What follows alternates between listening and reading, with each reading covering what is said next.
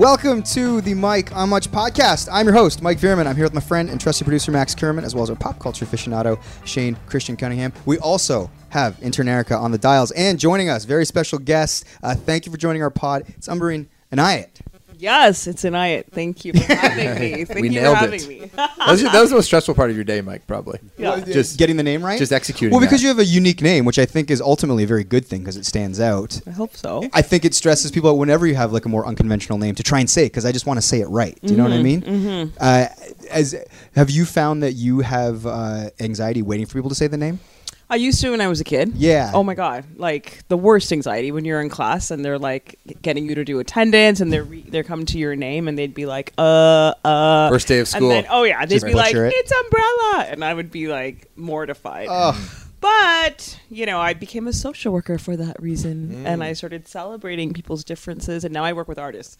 So now I'm just like, what do you want me to call you? The whole spectrum. Blue, purple, yellow, apple, cheese, whatevs. Sometimes it changes, and I'm just like, that's cool. It's funny how like the things that make us different when we're younger are like these sort of weaknesses. Like you don't want to be different at all. You want to fit in when you're a kid. It's like, well, I like hockey, or I do this. And then as you get older, the things that sort of like are different about you make you stand out, and they become points of pride as opposed to things that you kind of want to hide or like you weirdly have this anxiety about. Absolutely. It's kind of one of the nice parts of living in life. Yeah, exactly. But let our listeners know why she's here. Yeah, well, I don't think we did. We said that. We didn't. Well, that's okay. That'll be in the description of the. Yeah, the they podcast. read it, then they listen, and so you're curating all the art for Nuit Blanche. Not all of it, some of it. Some of it, but you're like kind of like you're running. You're the You're person. running stuff. Some of it. I mean, it's an interesting thing around titles, right? Yeah, because true. like we're at the city, my title is programming supervisor. Yep. I do everything. Like, I would call myself an art therapist, producer, director. Yes, curator is all part of that. The whole title thing is weird, but for sure, I'm doing a lot of the large scale projects. City Hall, Yonge and Dundas Square, Bay Street, and Science Center. Cool. So Nuit Blanche has become a real part of the fabric of Toronto. It's like kind of one of the coolest nights of the year, and you've been involved with it since the beginning. Yeah, well, 12 years. Okay, what can you? Because I think a lot of people who maybe moved to the city in the last 5 years go, "Oh, I love Nuit Blanche, great night." But give us the background, the history, and the conception of it, so people know. Sure. where it came from. So it started off in 2006. And basically the mayor of Paris came to Toronto and they said that we've done this thing called White Night, and it was really about making art accessible because they felt like it was too like bourgeoisie in Paris. Yeah. It can be intimidating, art. For sure. And so they took it out of the streets, out of the museums and into the streets, and it was this overnight success in Paris. And so that mayor was literally overnight. Yeah. And an overnight success. Literally. And then, so at that time, it was Mayor Miller who was in office, and he loved the idea. And what started off as like a pilot project had like 500,000 people show up on the one night in 2006. And then Mayor Miller was like, no, we need to keep this thing on. And I started in 2008. And yeah, I would say it's evolved a lot. But the spirit of it is the same. It's to make art accessible. It's to take it out of the white cube. It's to put it in the streets, transform the city. And what I've been trying to do for the last 5 years or so is really bridge pop culture and music and different artistic genres and blend it all into contemporary art. So it's not just what you think of. It's not super conceptual. It's something that's like, it's ephemeral. It's something you feel. Like music is part of it. And like I love sort of flipping the script and being like, who can I work with that thinks on this scale that may not be seen in a museum? That to me is really cool, and really trying to find a way to like, I don't know, break boundaries with art. It's interesting because art in a sense is sort of a fascinating thing because it's everywhere, right? It's a sort of a part of, architecture is art. Like we see art pieces, we see everything, and we just sort of like accept our surroundings. We're like, oh, I don't even know that I'm looking at art at this point. It's just something that I'm sort of taking in. And then an event like this sort of really highlights the sort of work that people are doing in a broader sense, because this is a very Toronto-centric thing. Obviously, you're saying it came from Paris. For our listeners sort of across the country and in other countries, is this something that's sort of like, do you see this as emulatable or something that is actually happening in other places? People are looking at Nuit Blanche in Toronto and saying, hey, how can we do this in our places? I mean, there are other cities that are doing Nuit. I think it's happening in Australia. I think it's happening in Winnipeg. I tried to, start one in New York and help them. But I would say ours is really unique. Yeah. And it's just because, it's overnight. It's completely free. We have like over 1 million people in the span of 12 hours. And I think, the bridge that we've made with pop culture I haven't seen being done anywhere. Like the work that we did with Director X went on the Boy Meets World tour. I haven't seen something like that happen anywhere. And so is the message out there as much? No. I mean, we're Canadian. We don't really talk about ourselves like that. And I did this press trip in New York last year, and they had no idea we were doing this. And they were so like happy, and they were so shocked that the city would support art and the government was behind this. And they were like, there's no way this could happen in New York. And I'm like, how? Wow. It's New York. In New York, exactly. You guys are the coolest. They're like, no, you guys like support public art. That does not happen here. So I think people could learn a lot from us as a city, and just Toronto in general. Like, we're so open, but they don't know about as much as they could. So your role is a creative director. Is that what it would be called? It's artistic producer. Artistic producer. It seems like it's really, there's a lot going on because you have to deal with the city, because you work for the city of Toronto. Yeah. So you're an employee for the city of Toronto, Yeah, or you're not like a City Hall. contracted No, thing? okay. City Hall. And then there's a lot of like brand partnerships with this, and you're also dealing with a bunch of like visual artists. Each one of those things has its own set of challenges, right? Because like everybody says, oh, when you work in a bureaucracy, like government, that has like so many hoops to jump through. And then you're working with a big corporation in a brand way like RBC. It's like, okay, there's a lot of that. Yeah. And then you're working with a bunch of annoying artists like myself.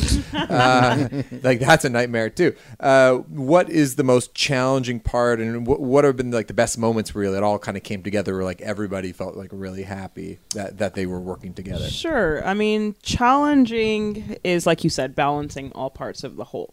Okay, if you're working with a brand, we need brands because it's like you're using taxpayers' dollars. So you need to have brands come in to match that funding.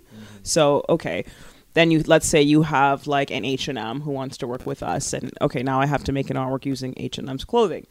That's cool if the intention is about making art. All right, then I have to like do it at something like Yonge and Dundas Square, because that's where people are going to come to. That's where their store is too. Yes. Yeah. So this is like a true story. It happened like 2 years ago, and they were like, okay, you know how to do crazy shit. Use Yonge and Dundas Square and make something with H&M's clothing, and make sure there's like nothing bad that happens, because that's a square that can get a little cuckoo-cuckoo, And I was like, fuck, who am I going to get that's got street cred to go in here and work with recycled garments?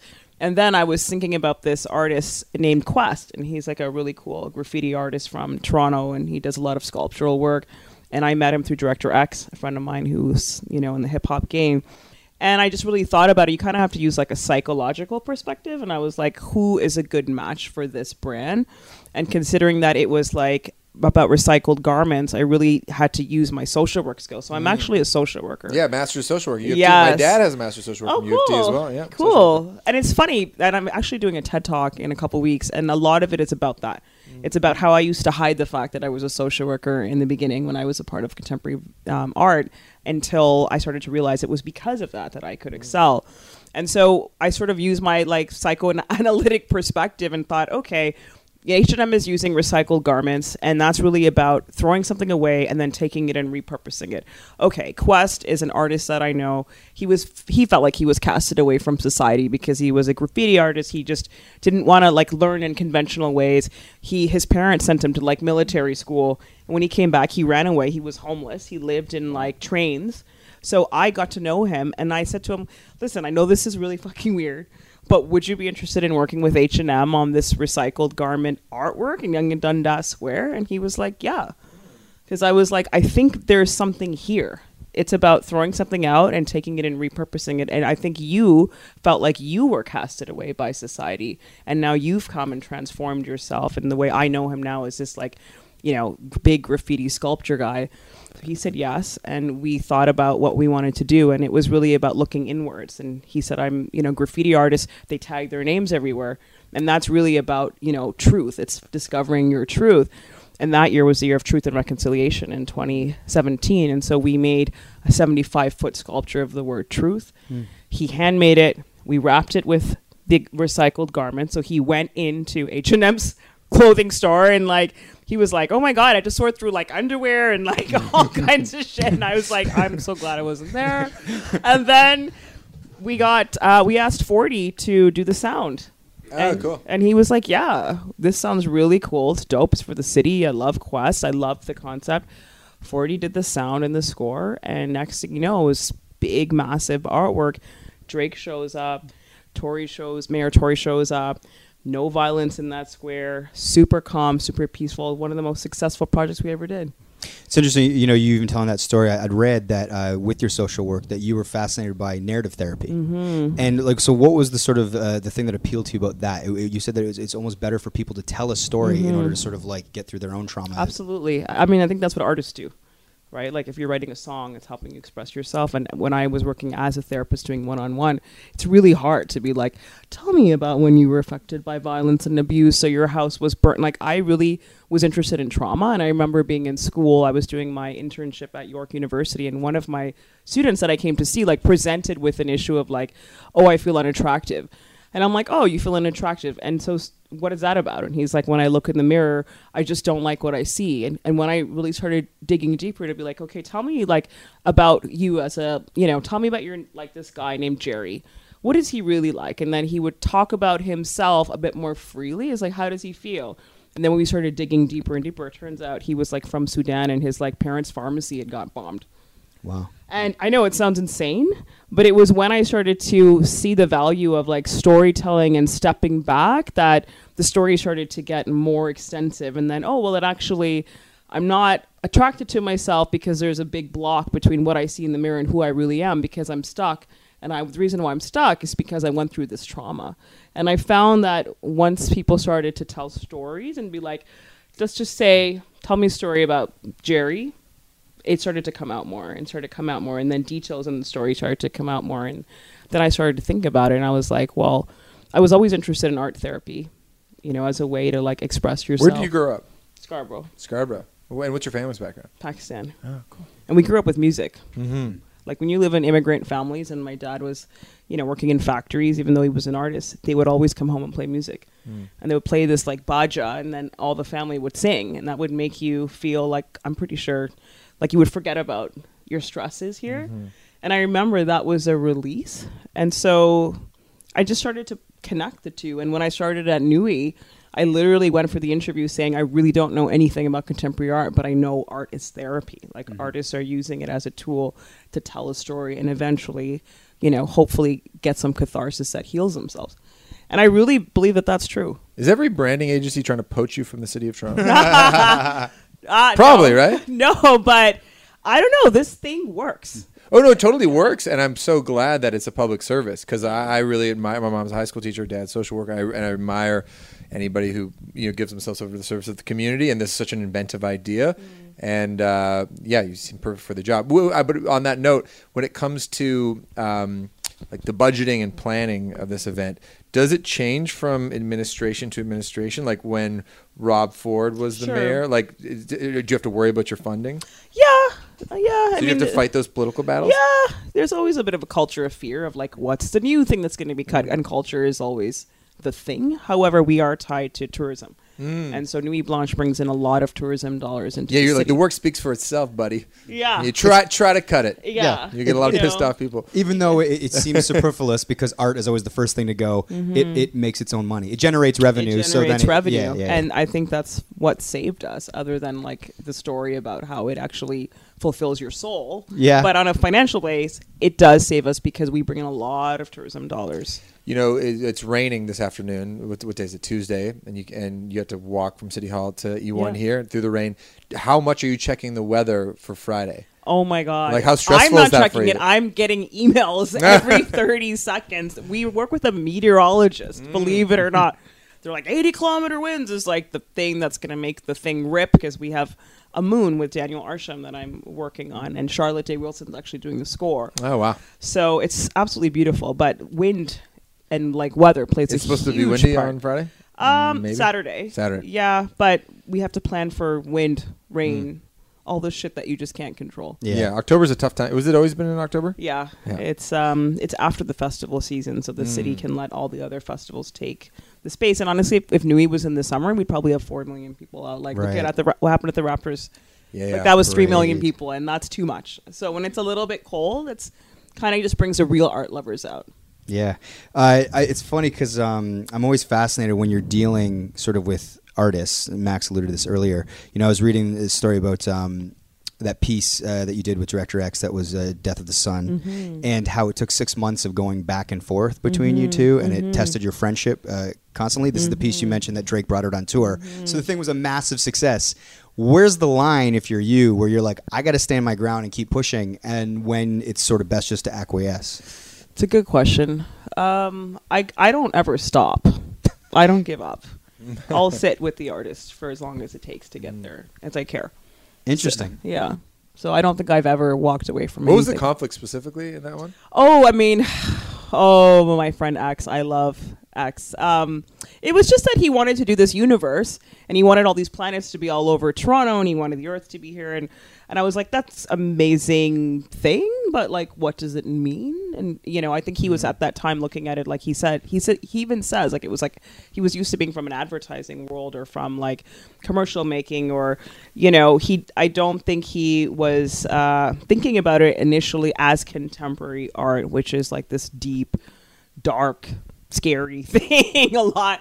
I was like, dude, your work needs to be depressed, okay? Artists are depressed. It's like, if you want to be taken seriously, ain't nobody doing a fucking mobile. This shit has to be sad. So I was like, and I literally said that to him, and he's like, who are you? I was like, you don't know, but I care about you.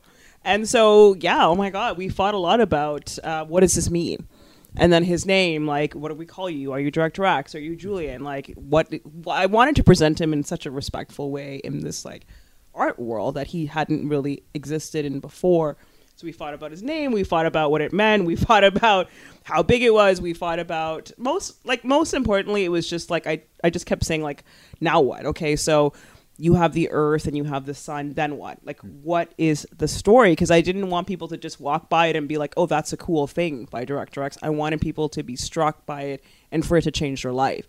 And so I kept pushing him and pushing him and pushing him. And literally, I said, like, what is it that you want out of this whole thing? And he said, I just want people to know that we're all living on the same planet, but yet we're killing ourselves. And he had been affected by gun violence that year. So I was the one who was like, show me your wounds. Tell me what this was about. Like, I'm going to sit with you. I want to know. And so finally we got there. And when it came to what's the one thing you could have in the universe, he said the sun. And I kept pushing and saying, what about it? Because I just didn't want to leave any corner unturned. And I knew there was a little bit more. And he dug deeper. And that's when he said, well, what if the sun were to die? And then he came up with Death of the Sun, and I was like, stop, that's it. That's the artwork. And it was like one of the most successful projects we've ever done. Are you ever concerned about rupturing the relationship, though, if you push too hard? That's a good question. And I think it has happened before in the wrong context. So, I've been in different contexts with artists in showbiz, and, I'm pretty honest with saying, like, what I think, because I'm trying to protect them. But that's why you and Drake are in that feud, right? No, man. I'm just kidding. I'm no, kidding. Drake's amazing. That'd be awesome if you just gave him feedback. He showed you a new demo or something, and you're like, well, the thing, what does it mean, though? Like, Drake, what are you saying? Yeah. Like, I don't, I have to push you a little harder. Yeah. I mean, I probably would. But I think I'm hopefully getting a reputation, and it's not Drake. I love Drake. Getting a reputation of she's the girl who goes after what's real, because what's real seriously unlocks that door. And you're right, it can rub people the wrong way, and those people I find we don't create large works with. There's a difference. I actually find, I was thinking about it today, the people who I've had friction with, I've actually feel really close to. I've produced over 100 art projects, and projects can be remounted, and like you get a video from, I don't know, an artist, and you put it up and you say hi and you shake their hands and they leave.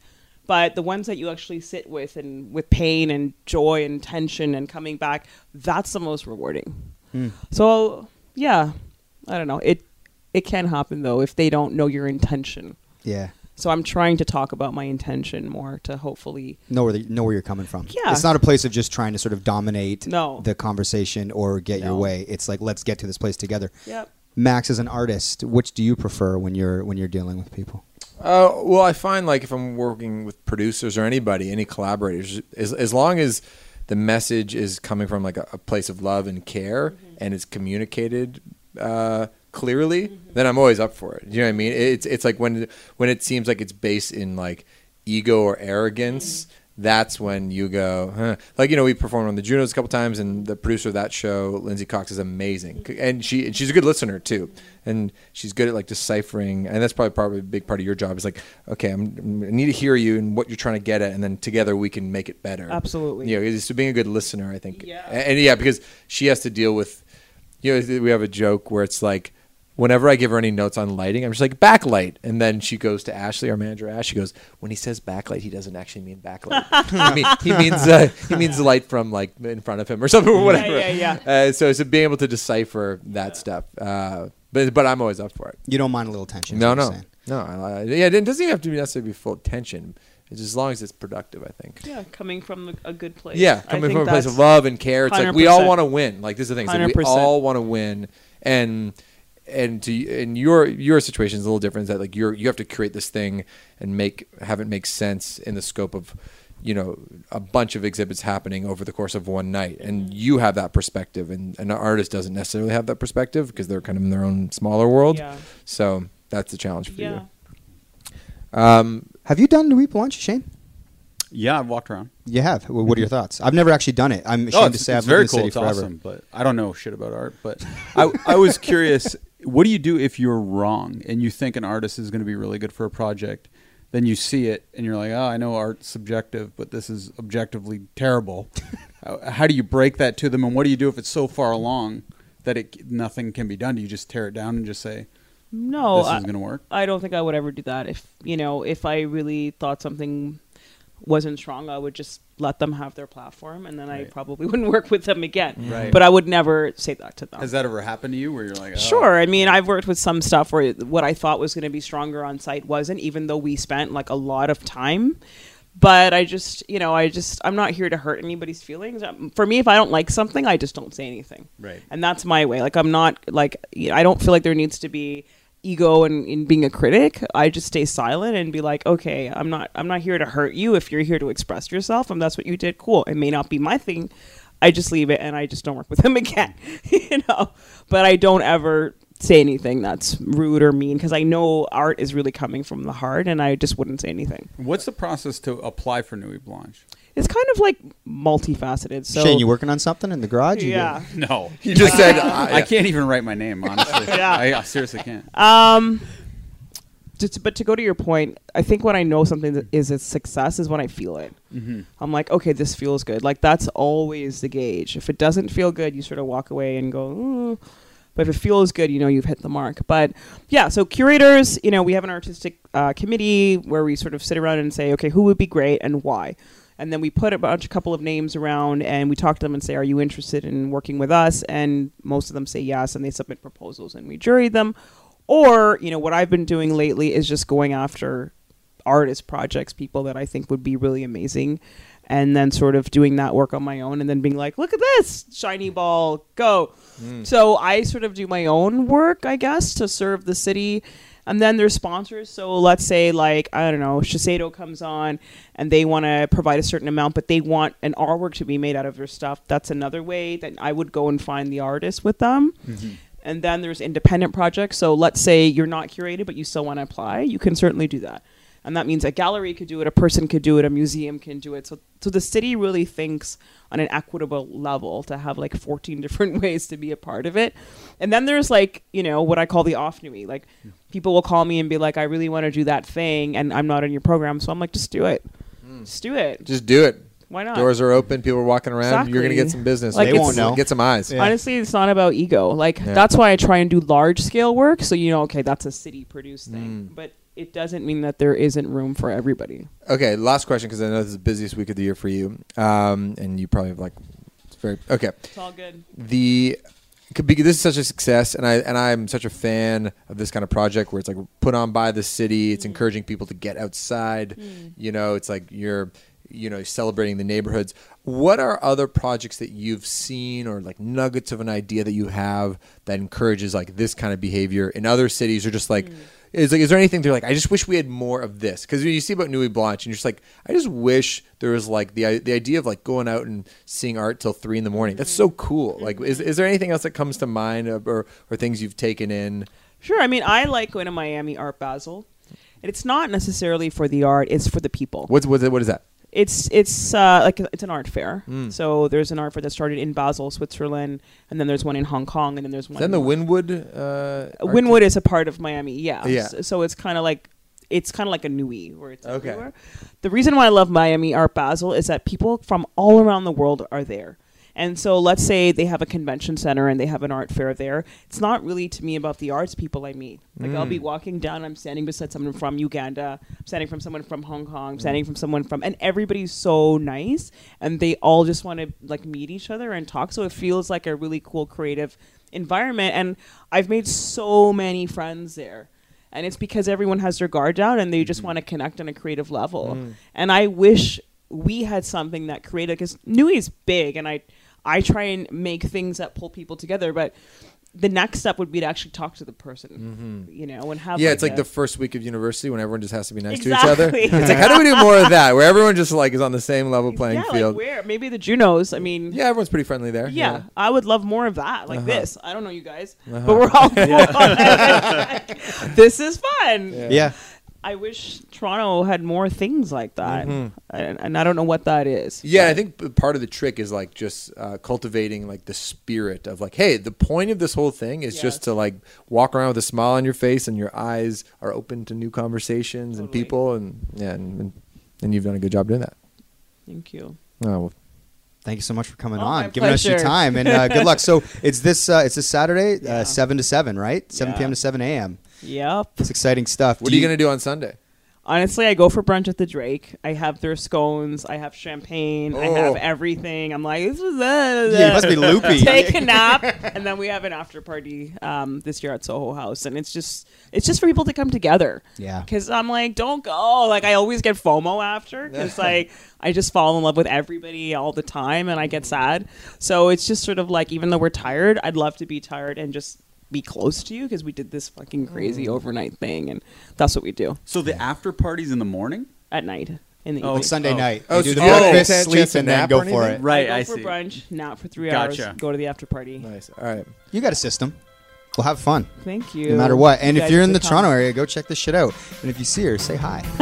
You know, you'll be around, right? Yes. Yeah. Okay. Well, thanks so much for coming on. Thank you.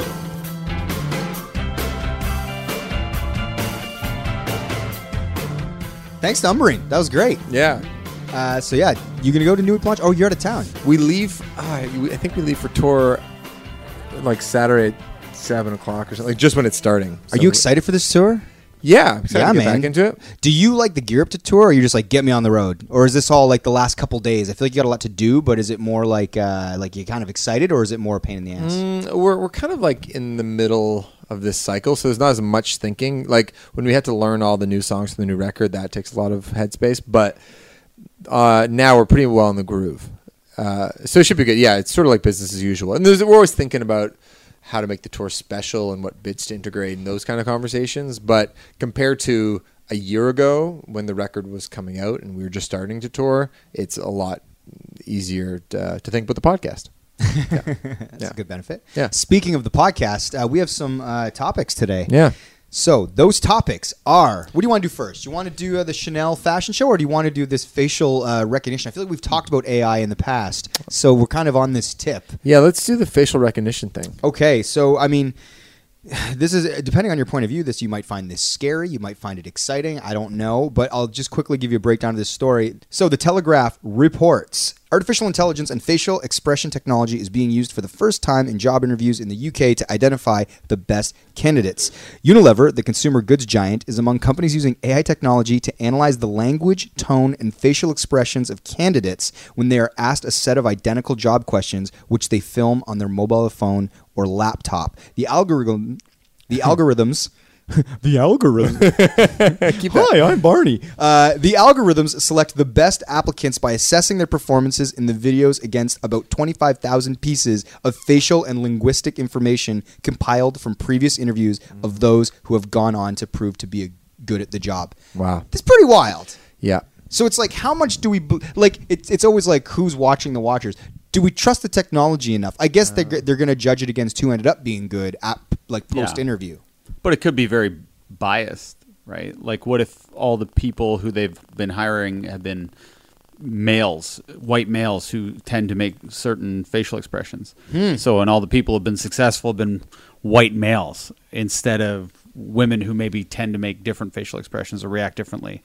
Great question. So is there something in the software that differentiates between the facial expressions maybe men and women, or anybody with differences makes, or do all humans make the same expressions? Yeah, I guess it depends on what the equation is that they're going for. Like, are they looking for like a certain like vocabulary that the person has, or like using? I thought it's using facial expressions. Is it just facial And expressions? linguistic stuff? The way you answer something. So, like, do they like aggression out of a candidate? Like, what are they seeing that they're looking for? That's an interesting question too. I guess that's a trade secret. Yeah, so I don't know what the equation is in the algorithm, but I'm going to be that guy at the party right now. I'm reading this Malcolm Gladwell book. Yeah. And Gladwell talks about an experiment with a New York City judge who basically who has to determine whether someone's going to get out on bail for free, or they're not for free. They're going to be released on bail or go to jail. And basically, the judge, the only information the judge has is what the offense is, what his date of birth is, what his address is, and what his crime history is. And then he has to kind of like look the guy in the eye and go, do I trust you or not? And so the future of this guy for the next, until his trial is set, is in the hands of this judge. And it turns out that the judge's instincts versus what an algorithm would have offered, because they were able to like take the variables of the case from like 2003 to 2012 and run it through an algorithm. The judges are wrong all the time. So this idea that we can like look into the window of a soul just by like looking at somebody and determine whether they should be in jail or not is sort of foolish. And so I am kind of into the computers helping us, because I just think that like I know that my gut instinct has been wrong plenty of times, because it is on a certain level judging a book by its cover, and I want to get those kinds of biases. But it's so out. weird, because Malcolm Gladwell has another book called Blink, in which it's the exact opposite. It's all about going with your gut instinct and your initial thoughts. Yeah, I mean, I guess that's in social interactions as opposed to. I guess it's all assessing somebody's character, right? Yeah, Within and a also couple seconds. another famous experiment is basically the amount of times, like in the small claims court, the amount of guilties that a judge hands out just before lunch is way more significant than at the beginning of the day, because he's just hungry for lunch. That's basically it. I'm not kidding. And as a guy who gets hangry, I totally get it. And also the amount of things that go wrong in a hospital, like later in a shift, is much more significant than the early in a shift when people have full energy. So I'm just saying that like human beings assess things and do things incorrectly all the time. And I wouldn't, if I'm applying for a job, I kind of want to have a fair shot at it, is all I'm saying. But what makes you think a computer is better at doing that? I'm saying it we have it relies tons on of years of human error to sort of like, why not try it? Well, it's also just based on an equation, right? Like I think these algorithms are just based on an equation. You're saying it's less subjective. So Yeah. meaning like a judge or anybody brings their own set of biases to any decision they make or judgment they make on a person, right? That's human sort of bias, or just their own sort of like personal sort of opinion, which will sway their judgment, even if they think they're being impartial, right? Like you can't help but be affected by things that are affecting you. That is just the reality of the situation. I guess a computer, in theory, would take that out of it, but it always gets back to who sets the algorithm. Yeah. Because that's going to be set by a human. And how does it evolve? Like, how does it get? Like, how do you have progress? What do you mean? Well, like what Shane was saying about what if it's always like the white males? They've been doing it right all these years, and then so the computer just keeps picking people who look like that Or and like speak taller like that. people tend to And have a those- better chance at getting hired. Well, this is why this example of the AI thing is a little weird to me, because they're examining their facial recognition, and I think even facial recognitions can be somewhat deceiving. So I don't know if I like this particular example, but this, that show, The Masked Singer or whatever it is. Yeah. That idea, it's like that's actually a real thing. So on CTV weeknights. oh, there you go. Yeah. Shout out to Bell Media. Yeah. Because an orchestra. That's another Gladwell thing, yeah. You know the orchestra one? Yeah. Yeah, they started basically auditioning people behind a curtain, so that you didn't know what they looked like, and that's how they determined who'd be in the orchestra. And I was like, oh, And there's now something there's to that. way, way, way more women in orchestras because of that. Yeah. There's hardly anywhere getting hired. Uh-huh. So yeah, the facial recognition part, I don't know about, but the idea of interviewing people and not even looking at them is somewhat compelling to me. I just feel like the data they have so far isn't good enough, because it's probably based on people being hired unfairly. With the facial recognition thing. Yeah, Sure. anyone they're basing it. Oh, this guy is a good employee is based on them being hired for their gut instinct, and their gut instinct was telling them based on how they looked or their skin color, or Yeah. pedigree. Yeah. We don't need to trust that if there's something nefarious. Aren't you guys going on. fascinated to know how you do against this machine? Oh yeah, I think I wouldn't get any jobs. I want to be No, interviewed you by would this get machine. the job for sure. I don't know about that. I feel like I have a lot of soft skills. If anyone were to actually like evaluate me like with like hard numbers, Yeah, I'd but you're like fail. a puppy, you know? What does that mean? Like your features and how you talk. You're just like a little puppy. Like you would pass the like nice guy test, I feel. Oh, okay. That's nice. That's a Thank you. compliment. Don't you think? I think it's Oh, a yeah. compliment. Yeah. Shane, on the other hand. No, I would do horrible. Well, what's an instance where you guys totally misread a person or a situation? All the time. Yeah? I feel like it happens. Huh. Yeah. I'm constantly like, oh, I was so wrong about that person. And I I kinda feel like an l- asshole for I love that actually. being wrong. Yeah. I would say what I'll do sometimes is before I meet, like say like you only ever see someone on Instagram or social media, I will sort of make a judgment. Like I might be intimidated by them. Like, oh, that person's going to be like a little bit pretentious or super hip or whatever. I'll be wrong about that. But I usually find within the first like couple minutes of a conversation, I'm pretty good at getting a sense of who you are. And so it's like I feel like once I've interacted, it's be shocking to me where I'm like, wow, that person turned out to be terrible. There's usually always little markers, or like that person who was terrible to me turned out to be great. You know, it's like usually I think I'm pretty right if I get to talk to them. I have been wrong when I've judged a book by its cover, like from their Instagram presence or something. Yeah, I feel like I'm very rarely wrong about that stuff. Really? Yeah, it's like my best skill, I think, is just judging people. Huh, like what I'll did be you out think of me with when you Alex. first met me. Just exactly what I think now. I just think, you're a nice guy. Oh wow. Yeah. But like I'll be out with Alex or something. She'll be like, that guy was so nice. I'll be like, no, he's not. He's like a phony asshole. She's like, no, he's not. And then one day she'll come home and be like, She's like, Max is an Yeah. asshole. no, but that I find that happens a lot where I'll be out and I'll think that we're both, me and this other person are thinking the same thing about a person we just met at a party.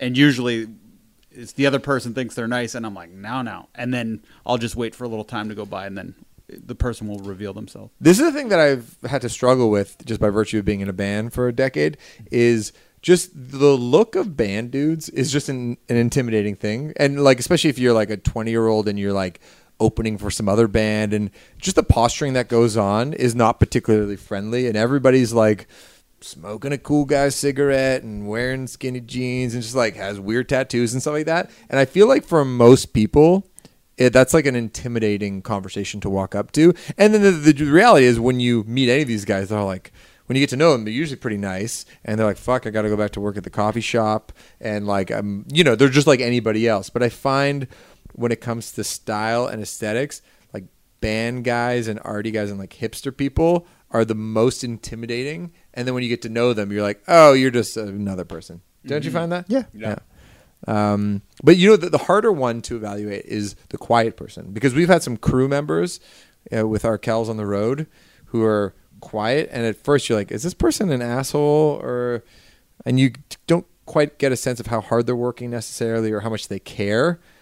And I've been wrong in those instances where I'm like, oh, so there's a guy, I'll just say his name, Ryan. When we first met him, he was just like, we couldn't quite get a read on him because he's quiet, but he's the most hardworking, loyal dude, always does his job. And it took a minute for me to realize that, which I like. It was actually a good lesson for me. Yeah. You could have used some AI software. Yeah, right? Maybe they could have gave you the skinny on Ryan Honestly. right away without having to learn it right. yourself. But yeah, do you guys think this is the wave of the future? Do you think that this will be like a hiring practice standard going forward, like within the next decade? I hope not. How do you think you'd do on it? I like to think I do fine, but it freaks me out Right. that it's like in the hands of a fucking robot, you know? I don't like that stuff. You know why I think it will probably take, if it has even like 60% good results, is because it's cheaper. Literally, you don't have to like meet people in person. You don't even have to hire someone to do the interviewing. They send in a tape, you throw it in the computer, and then it spits out an answer. Also, you can make the argument that it's actually more humane or it offers more equality. Like if it's done right. Yeah. Obviously, it can be done wrong. But like there's like a human rights argument to it where you're like, oh, this is actually better than trusting the old boys club that's doing the hiring at the office, right? Yeah. Yeah. Some would argue that. Yeah. All right. Anything else on AI? No, next subject. Okay. Boom. Next subject. Boom. Just going through them. This is a fascinating thing. So Chanel had a fashion show in Paris, I believe. Yeah. And so this clip went viral within the last 24 hours, maybe. Or I'm looking at it now. It's got 2.1 million views. I saw it maybe within the last 24 hours before you sent it to the group. Oh, really? Okay. Yeah, I saw it because it was just kind of everywhere. And it is a woman. they basically have this like sort of like prestigious fashion show where all of these models are walking down like a sort of a constructed set. It looks like it's on a rooftop some sort. They're in like fall fashions, and this YouTube personality decided to just join this cavalcade of models and just start walking with them, sort of with like this Cavalcade. confident Where strut. did you come up with that word? I read it somewhere. Great word. Oh, thanks, buddy. Yeah, you do that about once a week, Mike. It's true. It's some word. I'm like, I can't believe you got that one. So she jumps into line with these models, and she just walks. People loved this. It seemed, from what I saw just on Twitter, there's a reason it went viral. I think people liked the idea that she sort of did this. She's a YouTube personality in Europe, and so I guess she's done things like this before. She also did another fashion show a bit ago, and I guess this is kind of her thing. But this one went incredibly viral. Did Gigi Hadid actually do anything? Yeah. Did you see I that don't- clip? You have to Here, watch that clip. No, I didn't see that because I just saw her jump on stage. So the way the stage is constructed so it turns, and when this interloper turns toward like Gigi, Gigi basically is like, "Go no further. You're coming off the stage." Like, wow. But in the most like gentle way. Yeah. Like she just puts her arm on her shoulder sternly. But and, the girl like, kind of walks tries to around. vamp a bit. You know, she doesn't really want to go quietly. That's Gigi. But Gigi's like, "No, that's it. Like you're yeah. you're making a mockery of this thing that we hold dear." Wow. Yeah. So Gigi to the rescue. Wow. Yeah. So I'm surprised Gigi did that. Usually, if you're Gigi Hadid, you get someone to do everything for you. So you're just like, I'm not dealing with Yeah, this good for security. her. clearly takes the institution of modeling and high fashion seriously. This is an affront to everything that their business and construct upholds. So here's the question: is this funny, or is this like incredibly mean to the people who designed these fashions and who put a lot of thought into this event? I'm in the camp that you can always make fun of that high fashion shit. It is like the least important thing I think on planet Earth. So yeah. And by the way, I love cool fashion. I like it, but the idea of someone taking a shot at it in good fun is fine with me. It wasn't even that crazy of a shot. No. They just hopped in and tried to blend. Yeah. And it shined a light on it. So it's very cool. Like they didn't ruin it. It's not like a guy went on and in a wife beater with like a mustard stain on it and walked. That would be much funnier. This was Didn't you do that at the Raptors game? Yes. I didn't have a stain. I ended up with a gravy stain, but that was accidental. We'll run the clip again on Twitter. Yeah. Yeah, but I just think this was an innocent little prank, and you know, when you head into a prank like that, you're expected to be caught. And All right, Mike, I don't want your sort of middle ground opinion here. Sure. What do you think? I think it's funny. Okay, good. I think it's funny, but Do we have to? Should I respect fashion more? Well, Like high listen, fashion like that? I think anything that people do, like if somebody were to like you know, like at award shows when somebody like, you know, I remember years ago the Beastie Boys, I think it was it MC8? One of them got up and basically took the mic from Michael Stipe, who they'd won for REM for Everybody Hurts, and they'd beat, I think, Sabotage. And he basically kind of takes over the thing, and it's kind of this disruptive thing that's funny. This is like disruptive, right? And some people would say, well, you know, people put in a lot of work, and like these artists made the fashion. This is my middle ground thing. I'm just literally taking the counter on this. Yeah, sure. But I do think it's like, listen, like this is funny. I do think it's funny, and I don't think it's that big a deal. But I do bet there's people in this industry, because there's millions of dollars at stake, that take themselves too seriously, that find this offensive. it's like music. I don't really care about music, but I respect it. You know what I mean? Yeah. Well, if we did the hierarchy, like high fashion is at the bottom, right?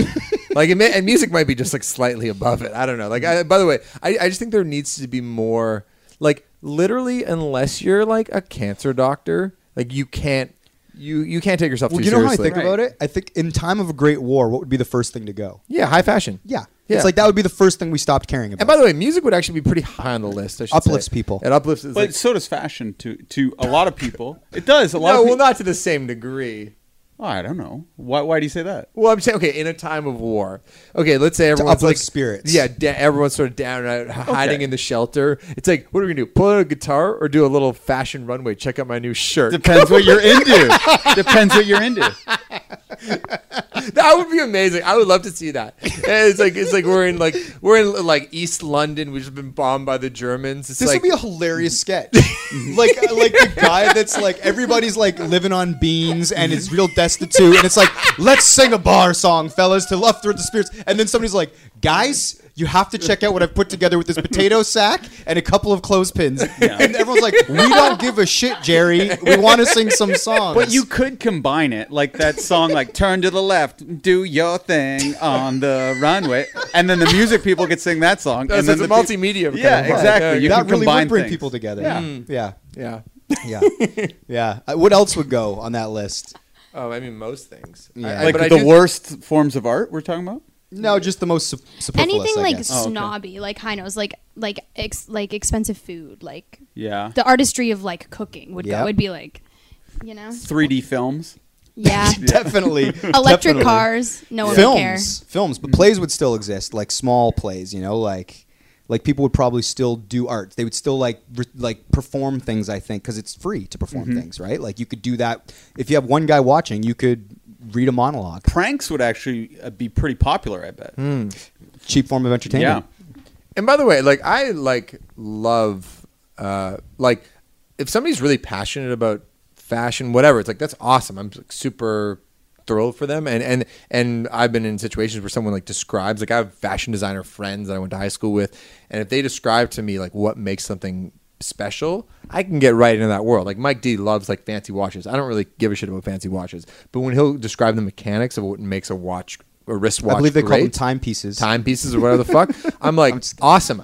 I just like I love it. I love anybody being passionate about whatever that is, but the idea of anybody getting mad about someone like fucking with some like Paris fashion show, like runway for like a little stunt, that's totally fine with me. Yeah. Yeah. Yeah, I found it entertaining. Hey, okay, so my Basketball would probably go in a great time of war as entertainment. I think all sort of public sports where everyone could gather and we, yeah, that'd be a bummer. But the question I had for you guys is, have you ever been a part of a great prank?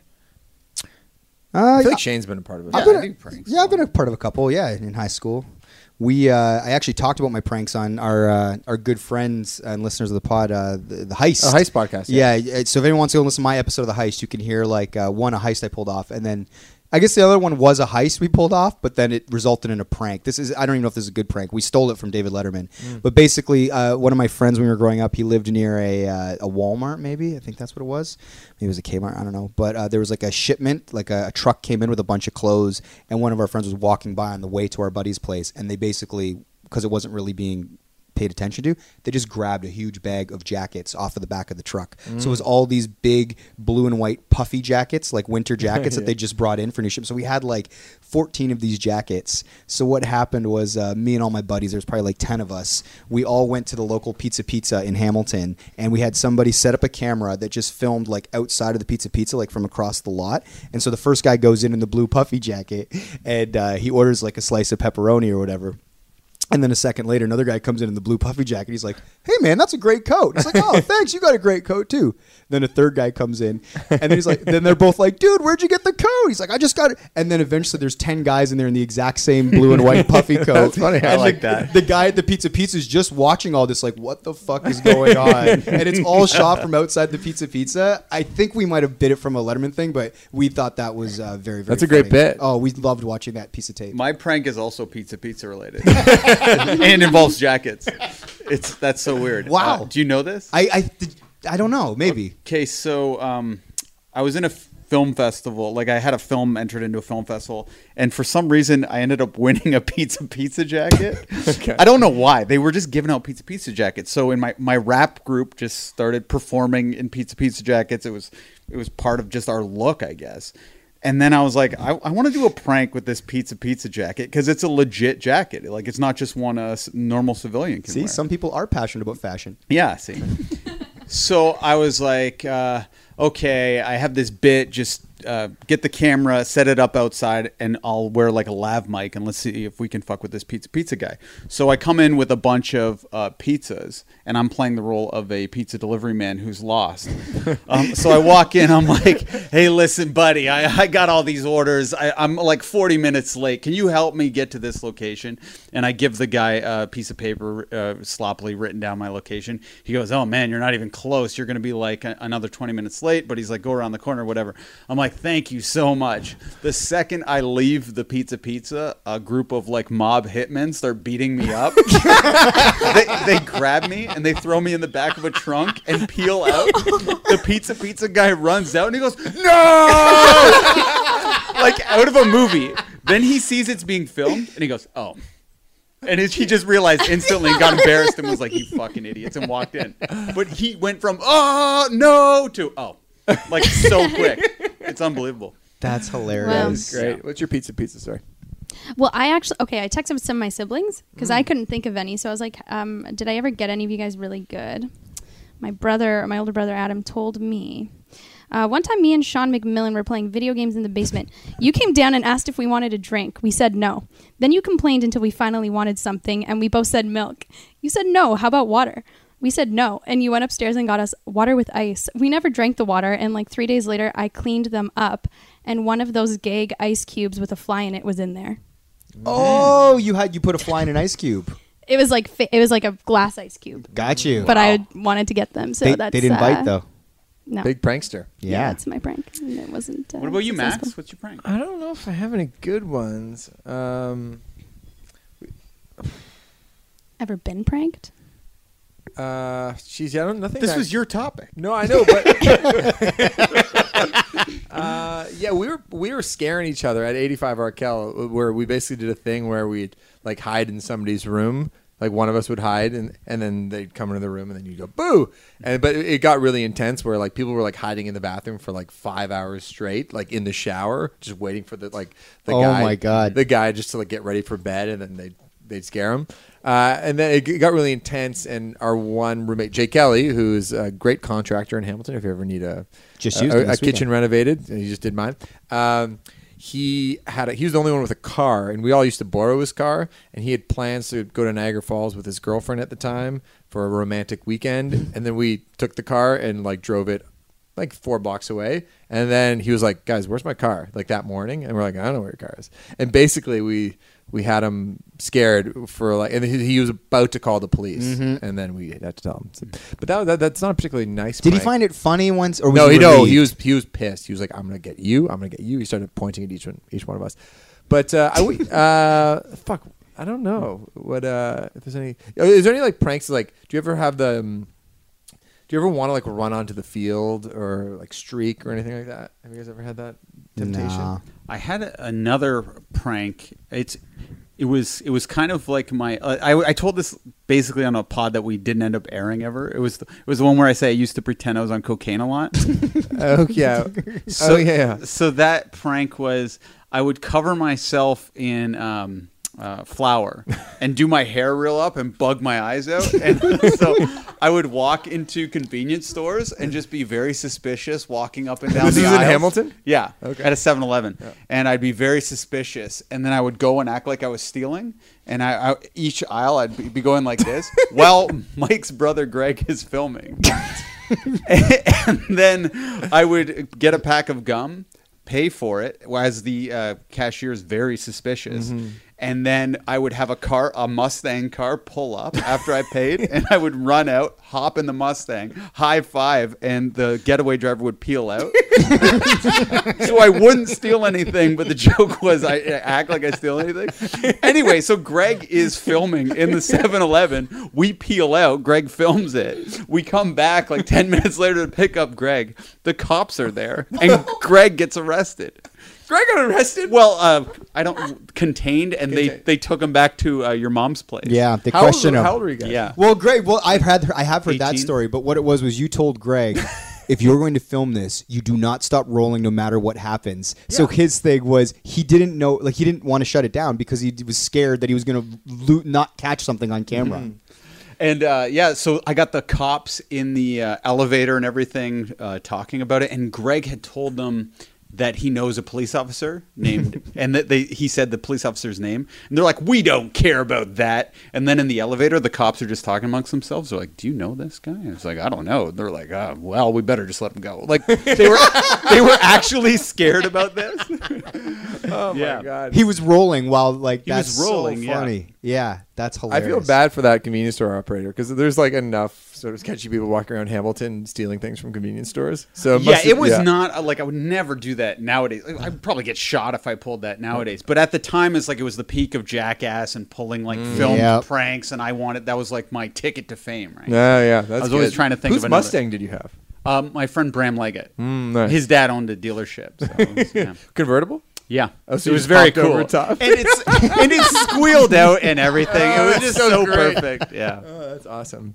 Don't you wish you could do more shit like that? But you just can't as like a respectable person. And the with a woman real was job. so terrified behind the counter. Like we found out, like she was really like shaken up by the whole ordeal. So at the time, you don't think about shit like that. Now I'm like mortified to look back on it. But Yeah. yeah.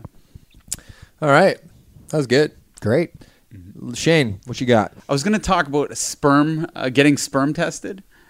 Okay. So basically, what happened was, I guess we had the episode where I talked about my sperm being very potent. Yeah. And then It's a funny sentence. the nut thinks that his sperm isn't very potent. The opposite of potent. Right. And then like a low sperm count. And then my friend Sean has always speculated that he isn't very potent. Yeah, but he got his wife Chelsea pregnant pretty immediately, right? Oh, did he? I thought it took a while. Oh, I don't know. I don't know. Just guessing here. Yeah. But we were thinking of all getting our sperm count tested. Like the three of you. Well, if you guys are in, that could be funny. No, I just like the idea that there's this like triumvirate of like a text What word was conversation. that? Triumvirate. It's like they're a group. That's two in People in a this episode. triangle.